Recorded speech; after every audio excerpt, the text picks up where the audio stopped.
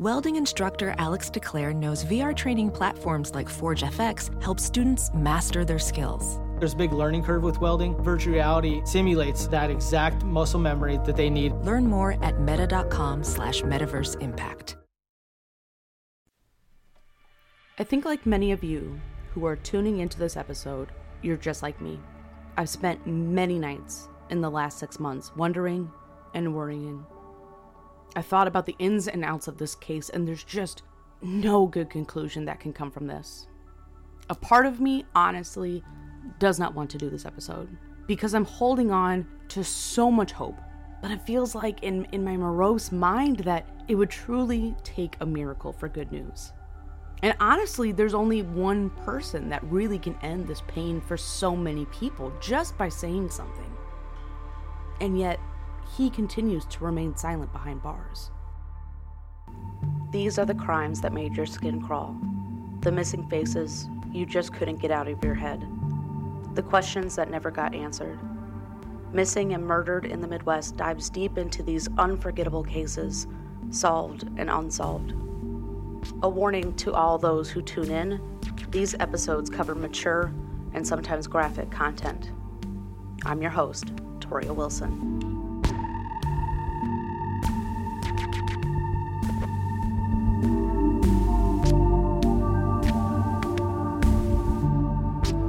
For those of you who don't live here in the Quad Cities, because apparently people do listen outside of our little metro, this is still a very active case. So the problem here is that information is so limited. And what we know and what we've been told has gaps. And that's just the way this goes, because police have to keep tight-lipped on certain key aspects in this case. Back in July, it was a different story. On the 9th of that month, explained by investigators and the family of 10-year-old Breasia Terrell, she was staying the night at the home of Henry Dinkins. Dinkins is not family by blood to Breasia, but Dinkins is the father of Breasia's half-brother.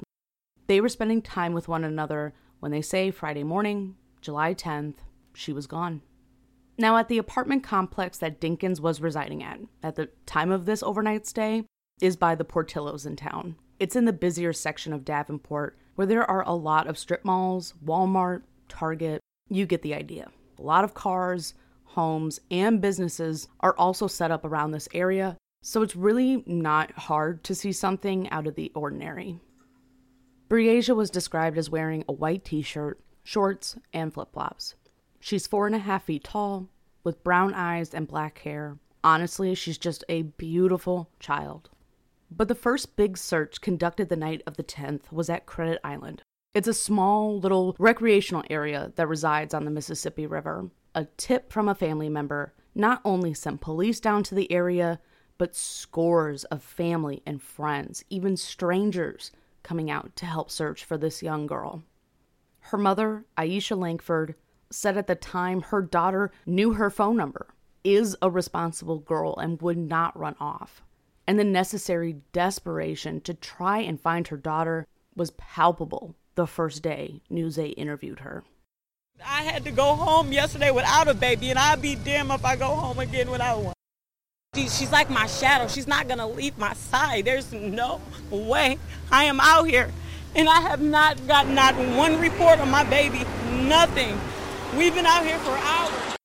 And her picture is everywhere, and nobody has called and came forward on nothing. 48 hours after the initial missing persons report, the improvised searches moved to South Concord Street. It's still near the Mississippi River, digging through muddy riverbanks, the junk, and the roads, all trying to find just a sign of this young girl. At the time, the search party had said they turned over some evidence to Davenport police detectives, but what that evidence was is still unknown. By July 13th, a $3,500 reward was being offered for information that led to an arrest or just a tip to find the girl. But as the days dragged on, not a sound as to where she could be. The next day, though, Davenport police came out saying they were naming a person of interest, Henry Dinkins. He had been arrested the day after Breasia's disappearance, but not for anything related to it. he faced charges for failing to register his address as a convicted sex offender. That was dating back to a case in 1990. 17 years old, Dinkins was convicted of sexual abuse involving a victim under the age of 13. His home had been searched, the cars he drove were photographed, and he was handcuffed and placed in the Scott County Jail. The day of this announcement, Aisha said that she had spoken face-to-face with Henry, but he told her he doesn't know where the young girl is. Supposedly he woke up and Bree was nowhere to be found. And this part of their relationship, whatever you want to call it, becomes just so rocky. I'll explain as I move on. And a quick note I thought about on one particular day, going over the facts of this case in my head and out loud once more, is that if Henry is behind this, and he was arrested within that quick time frame, who would he have talked to? If there was no one else in the home, if there was no one close to him at this time, who could he have told the details of this case to? So when police come out and say that Henry Dinkins is their person of interest, they ask the public, if you spotted him between Thursday night, the night that Breasia spent the night at his house, to Friday morning, if you knew his whereabouts, to speak up. But around the 5-day mark, after Breasia was reported missing, the family came out and expressed frustration with the police and demanded they do more. We're asking, what should we be doing? What should we be going? And we keep running into brick walls face first. A 10-year-old little girl that we gonna fight for until we can't fight no more and she's home. Period. And as the 2-week mark approached, the search parties were brought back to Credit Island once more. A tip from some items found in the area had strangers and the family looking even more closely, going over that area with practically a fine-tooth comb, trying to spot anything that could have been marked where Breasia had been.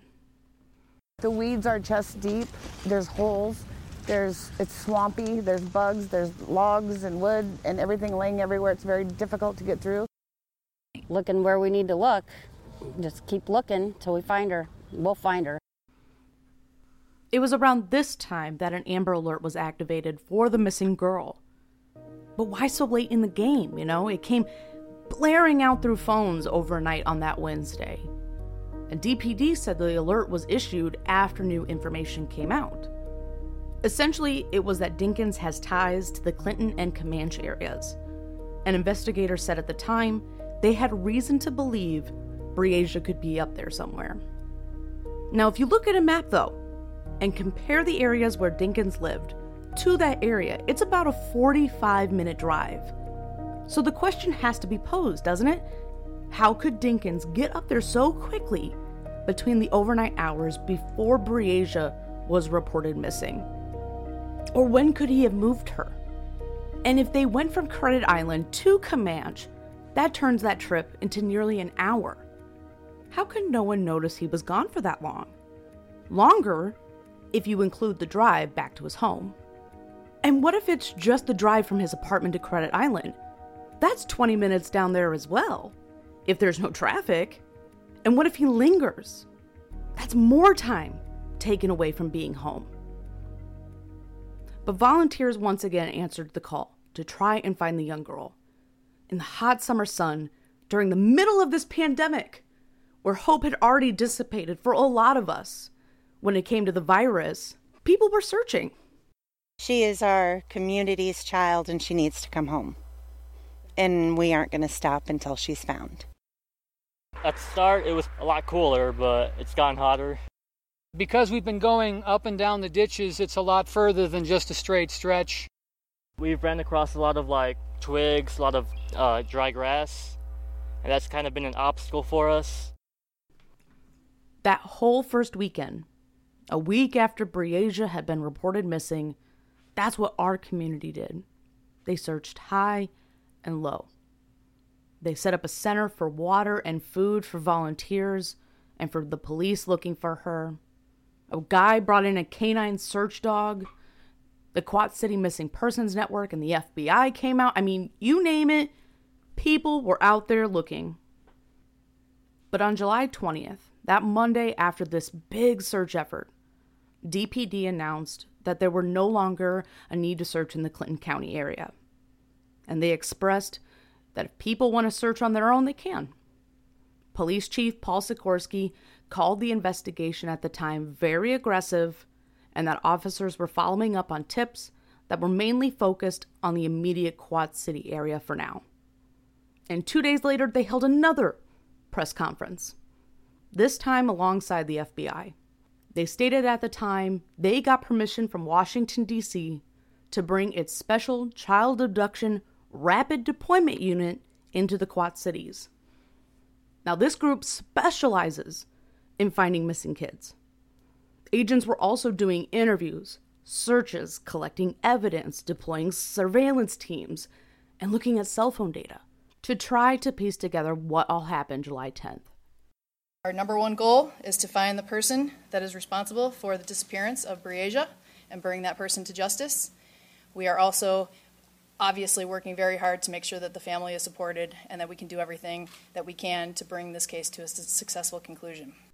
They also began to offer a $10,000 reward.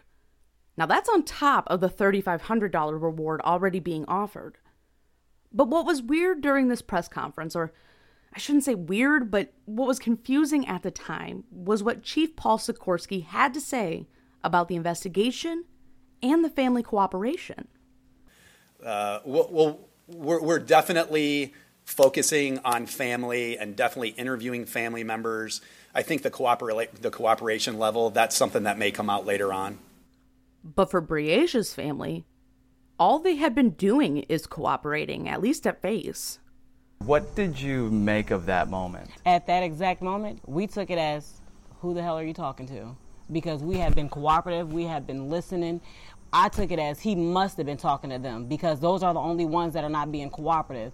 And I mean, I would pause too. Henry's mother, his girlfriend, his sister, those are ones that are constantly going downtown trying to get, like his belongings instead of, trying to help me get into their brother's head. They felt by nearly the 1 month mark that they knew just as much as anyone else had. And they wished that DPD would just give them something. You'd like to hear from them more? Yes, I would. I would like to hear on what's going on. I know it's like you can't tell me much because without damaging your case, but tell me something to give me peace. And not only that, it seemed like at the beginning of August, they were the only ones really pushing for everyone to remember this sweet girl's face. Some family members began making t-shirts and face masks with Breasia's face on them. Shay Tate Moore is Breasia's cousin, a fashion designer who owns her own small business in town. And she decided to use her own skills to get the word out. How far do you want this to go? All over the world. As far as possible. We want her face everywhere. Everywhere, until she is found. Other family members held a fashion show, creating a dress in the girl's honor, featuring sparkles and sequins and even pictures of Breasia themselves. Mom Aisha, her son, and Breasia's cousin Amber hitting the streets in what they called the Bree-mobile, posting flyers around the Quad Cities, even just passing them to strangers directly. You mind if I give you a flyer by chance? I'm looking for my daughter. Oh, yeah, sure. We know that we may be the ones that may be able to break the case just by getting our pictures out there and putting them on anybody's hand that's willing to take a flyer.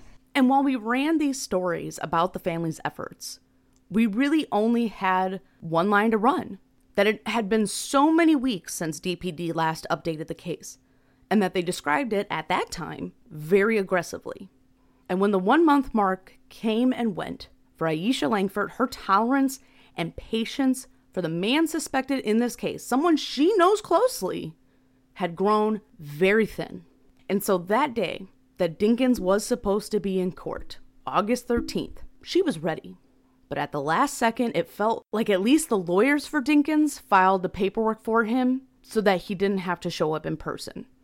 Which, mind you, is not atypical. This stuff happens all the time in the courts. But Aisha just wants some answers. And she said at that point she had written 4 letters to him. 4. Only to hear nothing back. He refuses to see me. He actually updated his visiting list to where if you're not on his visiting list, then you can't come see him. I want to be able to face him, honestly. I mean, truthfully, me coming to this court date isn't enough for me. A visit isn't enough for me. And I feel so sorry for Breage's mom, because her hardest days are ahead of her yet. And as we near the 2-month mark since Breasia went missing, there was a development in a 25-year-old cold case here in the Quad Cities. The update to Trudy Appleby's case will have to be another episode for another time. And if you haven't heard that episode, go back and listen. But Dennis Appleby, that father, man, he has just been through so much. And he has been wearing the shoes that Aisha has just stepped into for decades now. And things like this, you don't know what the next hour brings. And when the latest development was happening in Trudy's case in Moline, again, silence as to what the latest was in Breage's case just across the river in Davenport. And for Appleby, he didn't want to take away hope for finding Breasia alive, something that he had lost a long time ago. So you can't ask her to believe anything else. You have to. Until you have enough evidence about things that know that that's just probably not the case. And in her instance, I hope that's not the case. And for some Black leaders in the community, they were grateful that the news was continuing to keep an eye on what was happening with the Breasia case, continuing to bring it to light, that she wasn't just a mention here or there, that we were putting her face out there as much as possible. Because while minority children are taken more often, it's white children who get the publicity. Tell me that I'm wrong. But as the weeks have gone on, it's the sad fact of the news business that bigger stories come to the forefront. And while it's an important story, it falls off what's happening in the moment. In mid-August, COVID-19 cases rose. More civil unrest around the country, and of course, the derecho that hit our area hard. The big windstorm blowing away the small posters the family had posted. Some are still up. Big billboards donated by businesses, or hanging in the windows of locally owned businesses. Police would release another statement saying they were following up with hundreds of tips they received, and that this case was a priority. But like I said in the beginning, they can't say much more than that, because the worst thing that could happen now is the case be thrown out by sloppy work or a slip of the tongue of words that shouldn't have been said. But if you've ever suffered a terrible loss or grieved, then you know what it feels like when the world seems to go on and you feel trapped in cement. Time stands still in the weirdest way. I can't speak to kidnapping, but I can speak to grief because I felt like that's how it could be. Waiting in the void for answers or a way to step forward. And you don't know how, or you can't. And when we hit the 3-month mark, 2 things happened. 1, Dinkins was moved out of the Scott County Jail to Clinton County. Again, that's nearly an hour away. The justification behind the move, unknown still at this time. During that court date to move him, though, the second thing, Aisha Langford and the mother of Henry Dinkins got into a fight outside the courthouse. Now, still no word as to what led up to that, but Aisha was charged with disorderly conduct and already pleaded guilty to the simple misdemeanor and faced a fine. It was also around that time that Helen Mosley spoke out for the first time about what's been going on with her son. Now, our station tried to reach out, but received no response. But she did speak with the Quad City Times, the local newspaper. Now remember, all he is charged with in Scott County at this point is for failing to register his address as a sex offender. Prosecutors have added 2 other charges related to that, but there's still no criminal charges he faces for Breasia's disappearance. Okay, he's just a person of interest. But both Helen and Henry's sister Anita believe he has nothing to do with her disappearance. They told the Times that they've been cooperating with police from the minute Henry was taken into custody. They say just the inquiry that he has been the suspect in this case has turned their lives upside down, saying, quote, "I just feel like we're being held responsible for something we had nothing to do with," end quote.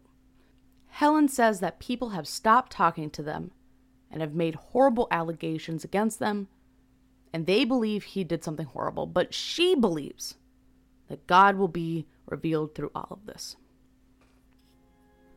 Statistics aren't kind to situations like these, and that's just facts. Every minute counts when it comes to a child missing. 94% of recovered children are found within 72 hours. 47% are found within 3 hours. It helps that social media can help get the word out quickly. Cell phones have the Amber Alerts blare out. Highway signs light up with information. I mean, information is key in most of these situations. I mean, you've got to look back and marvel at the last 30 years of how much has changed when it's come to making it a priority to bring an endangered child home. No matter what the circumstances are, federal law requires that a child to be entered in to the FBI's National Crime Information Center, also known as NCIC. In 2019 alone, there were 421,394 reports of missing children. But to note, if a child runs away multiple times a year, each time is entered in separately. In 2019, the National Center for Missing and Exploited Children assisted law enforcement and families with more than 29,000 cases of missing children. 91% were endangered runaways. 4% were family abductions. 4% were critically missing young adults, ages 18 to 20 years old. Less than 1% non-family children abductions. 1% lost, injured, or otherwise missing children. Family abduction cases have the longest average time missing, with an average time of 326 days, versus cases of runaways, which average the shortest time missing of 61 days. And of the nearly 26,300 runaways reported to the NCMEC last year, 1 in 6 were likely victims of child sex trafficking. I'm sorry to throw a lot of those numbers at you, but I think it's all worthy to note. I think it's shown how far we've come to try and stop this issue. Compare it to when Trudy or when Adam Walsh went missing in the 1990s, it's dramatically different getting information out and helping these cases. At the toss of a coin, though, we can see that it's still a problem. The Iowa Department of Public Safety reported roughly 50 children in Davenport between the ages of 11 and 17 missing at the time of this writing. Not recording, writing. Now, this is only in Davenport. Some of these can be runaways. Others could already be home, and it's not reported to the police of their return. If you go to their website, the most common classification is juvenile, and that's considered a child as a runaway. But there's at least 3 that stood out to me. One from 2016, one from 2014, and even one from 2011. The names are not familiar, and they're listed as juvenile runaways. But even on the website, Breasia is listed that way as well. Again, right now, this entire case is still very active, and it's very quiet on PD's end. The last update they gave was around Breasia's birthday, and the 5-month mark of her disappearance. In a simple statement, no press conference or anything like that, 4 members of DPD are working on this case, on top of 2 FBI agents based in Omaha. 170 tips looked into, hundreds of interviews, 60 search warrants executed. As of January 2021, the Amber Alert for Breasia has now been canceled. It's not a cold case. It's just now being referred to as a missing persons case, since it's not as active as it once was. And the state could reactivate it if new information does come out. And while statistics can give us an idea, the number of search warrants and interviews, it doesn't give us the true idea of what's all going on behind the scenes and how this could all come to an end. My hope is someone says something that can solve this. My hope is that she is found safe and alive. I hope that the family does not have to suffer more than they have to.